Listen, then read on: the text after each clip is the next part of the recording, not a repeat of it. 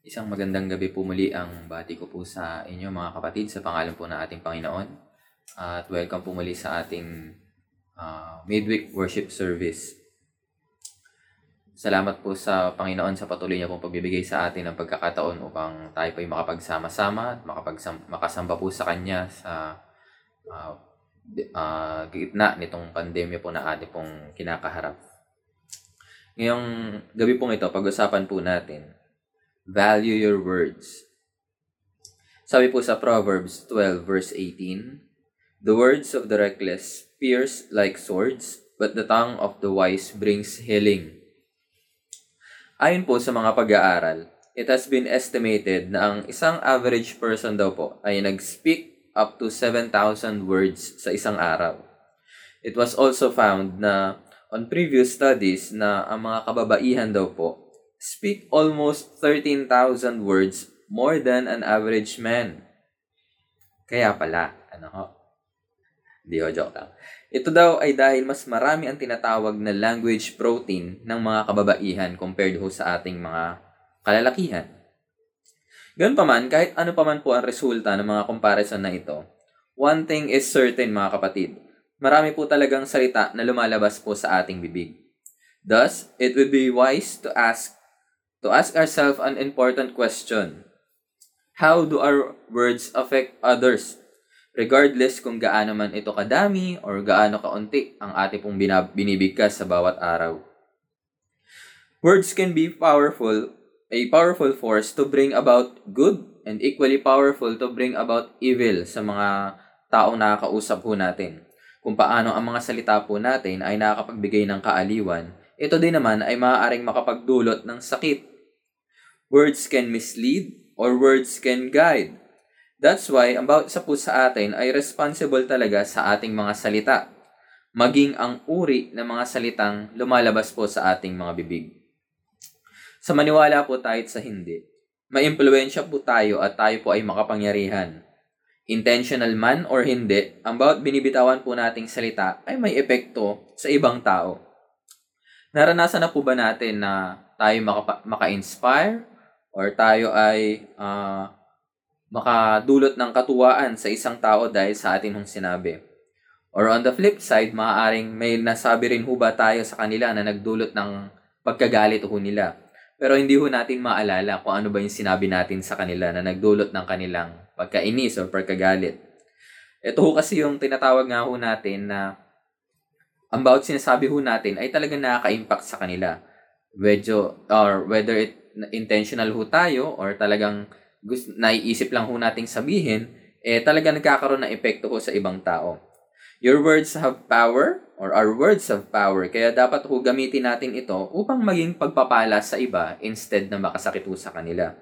Hence, we should ensure to value our words. Pero paano po? Meron hong 3 bagay. Number 1, speak to encourage. We should speak to encourage and not to put others down. Sa dami ho ng mga negatibong mensahe na naririnig at nababasa po natin araw-araw, ang makarinig ng magandang balita at mga pananalitang nagpapalakas ng kalooban at positibong mga bagay ay maituturing na outlook changer sa kabila po ng masasamang bagay o pangyayaring hinaharap ng atin hong makakausap or maging sa atin din naman. Kawikaan 12 verse 25, nagpapahina sa loob ng isang tao ang kabalisahan, ngunit magandang balita ay may dulot na kasiglahan. Bawat isa po sa atin ay may kanya-kanyang pinagdadaanan, ngunit hindi ho lahat tayo ay pare-pareho ang bigat ng problema, hindi ho ba? Maaaring ang iba ay bakas sa muka, ang hirap na pinagdaraanan, but there are others who are anxious, na talagang ang huli na lang nilang gustong marinig ay mga salitang magpapaisip sa kanila na parang kasalanan ko pa na nangyayari sa akin ang bagay na ito. Paalala ho ng Biblia na ang bawat sasabihin ho natin nga ay talagang magkakaroon ng impact, whether it is a positive or a negative impact sa buhay ho ng isang tao. Proverbs 18 verse 21, sa unang bahagi, ang sabi po sa atin, the tongue has the power of life and death. Anumang sasabihin ho natin ay maaaring makadulot sa kanila ng talagang pagpapa-uplift or talagang mas makakabagsak pa ng kanilang mga damdamin. Bawat salita po natin can make or break, ika nga po. Let's become that breath of fresh air by speaking words of encouragement to others. Hindi naman ho ganun kahirap na mag-encourage ng iba. Simulan ho natin kahit sa pamamagitan ng pag-acknowledge ng mga ginagawang mabuti ng ibang mga tao. Express our appreciation for good works na talagang nakikita naman natin na pinagsisikapan ng iba. Maraming mga pagkakataon po na may mga tao na hindi ho natin nakikita, ngunit gumagawa at gumaganap para sa ikabubuti ho ng iba. Tulad halimbawa po nitong online service ho natin. We may tend to point out na ang bagal naman ng live streaming. Bakit ganon biglang humihinto? Lahat naman ho tayo, talagang umaasa lang din naman sa internet service provider ho natin. May mga bagay na hindi ho natin saklaw, may mga bagay na hindi ho natin sakop, at talagang hindi ho natin in control.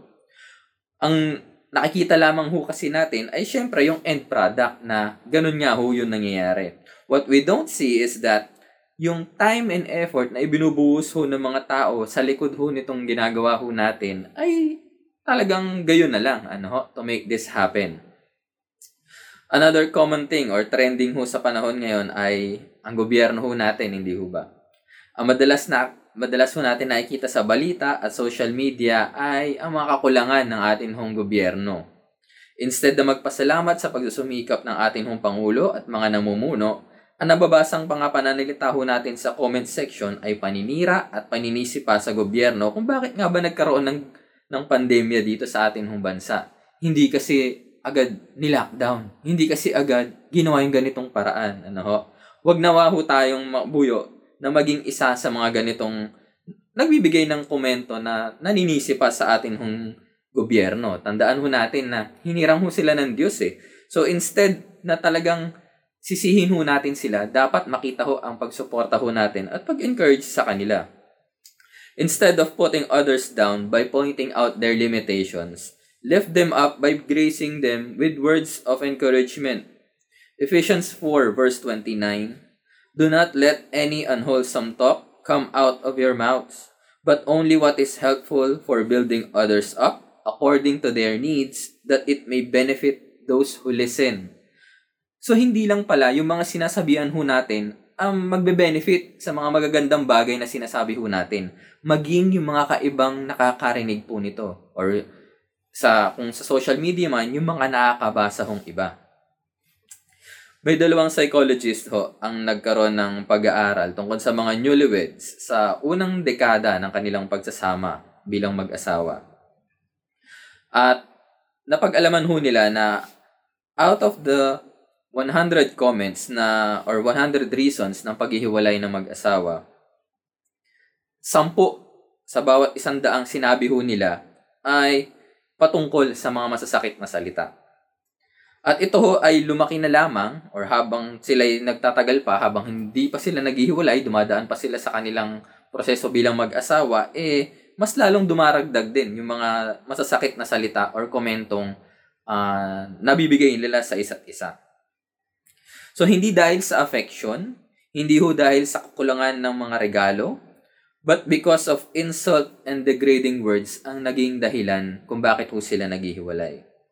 So, let's speak to encourage, hindi lang ho sa mag-asawa, kundi kahit kanino man nakakilala ho natin, kahit sino makakasalamuha ho natin, at kahit sino hong nakakilala ho natin or nagkaroon tayo ng relasyon.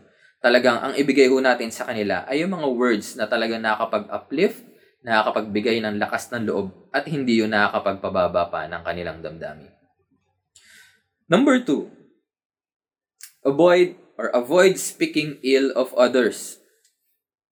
Mahalaga po ang tiwala sa lahat ng relasyon. Ito man nga po ay ugnayang nabubuo dahil sa ating trabaho or pakikisalamuha sa mga bagong kakilala, and of course, maging sa ugnayan ho natin bilang magkakapatid sa pananampalataya. Maaaring dumating na ang isang punto sa ating pong buhay na may nag-reach out sa atin upang humingi ng panalangin tungkol sa isang bagay na maaaring nagawa niya na hindi kaaya-aya. At ipinagkatiwala po sa atin na sana'y wag nang malaman ng iba. Ipanalangin siya at hingin ang tulong ng Diyos na ma-overcome niya ito at patawarin siya sa nagawa niyang bagay na ito. Makailang beses na din po ba na tayo nakarinig ng mga bagay na maaaring ikasisira ng ibang tao kapag nalaman nilang kumalat pa ito sa iba?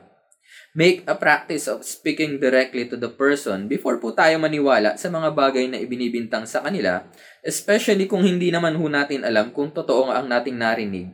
Because this speaks highly of our character as well bilang mga mananampalataya. Luke 6 verse 45 sa huling bahagi ang sabi po, "For out of the abundance of the heart, his mouth speaks." Nakakalungkot mga kapatid kung tayo po mismo na mga kasama niya or mga kapatid sa pananampalataya ang kakikitaan ng kakulangan ng pangunawa as they experience false witnessing. Aside po sa kanilang mga pamilya, unang-una or maaaring tayo po ang inaasahan nila na makakaunawa or makakaintindi sa kanila dahil sa kanilang pinagdadaanan. Kawikaan chapter 11 verse 12, "Ang taong walang pangunawa ay kinukutya ang kapwa, ngunit ang taong may pangunawa ay hindi nangungutya." So parang baliktaran lang ho, ganoon naman ho talaga. Minsan kasi sinusubukan pa rin ho nating i-justify yung mga sinasabi ho natin tungkol sa kanila. Na nangyayari ho yung mga bagay na yon dahil marahil dulot na rin. Kasi ganito yung ginawa niya Kasi mali talaga yung ginawa niya, kaya nangyayari yan. So, ipinapalagay ho natin na deserve pa ho nila talaga yung nangyayari sa kanila. Ipagpalagay na nga ho natin ganun. Hindi ho ba't ganun din naman tayo na nagkakaroon din naman ng mga maling pagpili? Nagbago ba ang pag-value sa atin ng Diyos? Nagbago ba ang pagtingin niya sa atin? Nagbago ho ba ang pag-ibig niya ho sa atin? Hindi naman, hindi po ba? So we should value them kung paanong pinapahalagaan at iniibig din ho tayo ng Diyos with the way we speak about them. So eto na nga.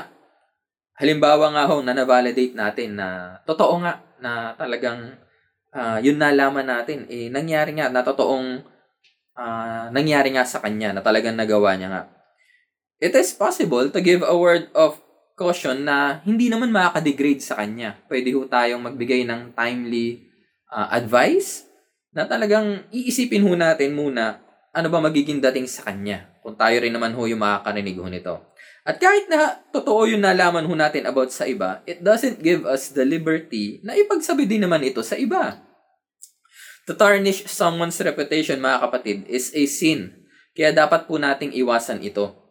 Bilang mga tagasunod po ni Kristo, we should be kind, sensitive, and wise. Sa mga ganitong uri po ng sitwasyon, what they need are words of comfort and healing instead na masasakit na salita at panghuhusga po mula sa atin. Proverbs 12 verse 18 ng atin hong main text, "The words of the reckless pierce like swords, but the tongue of the wise brings healing."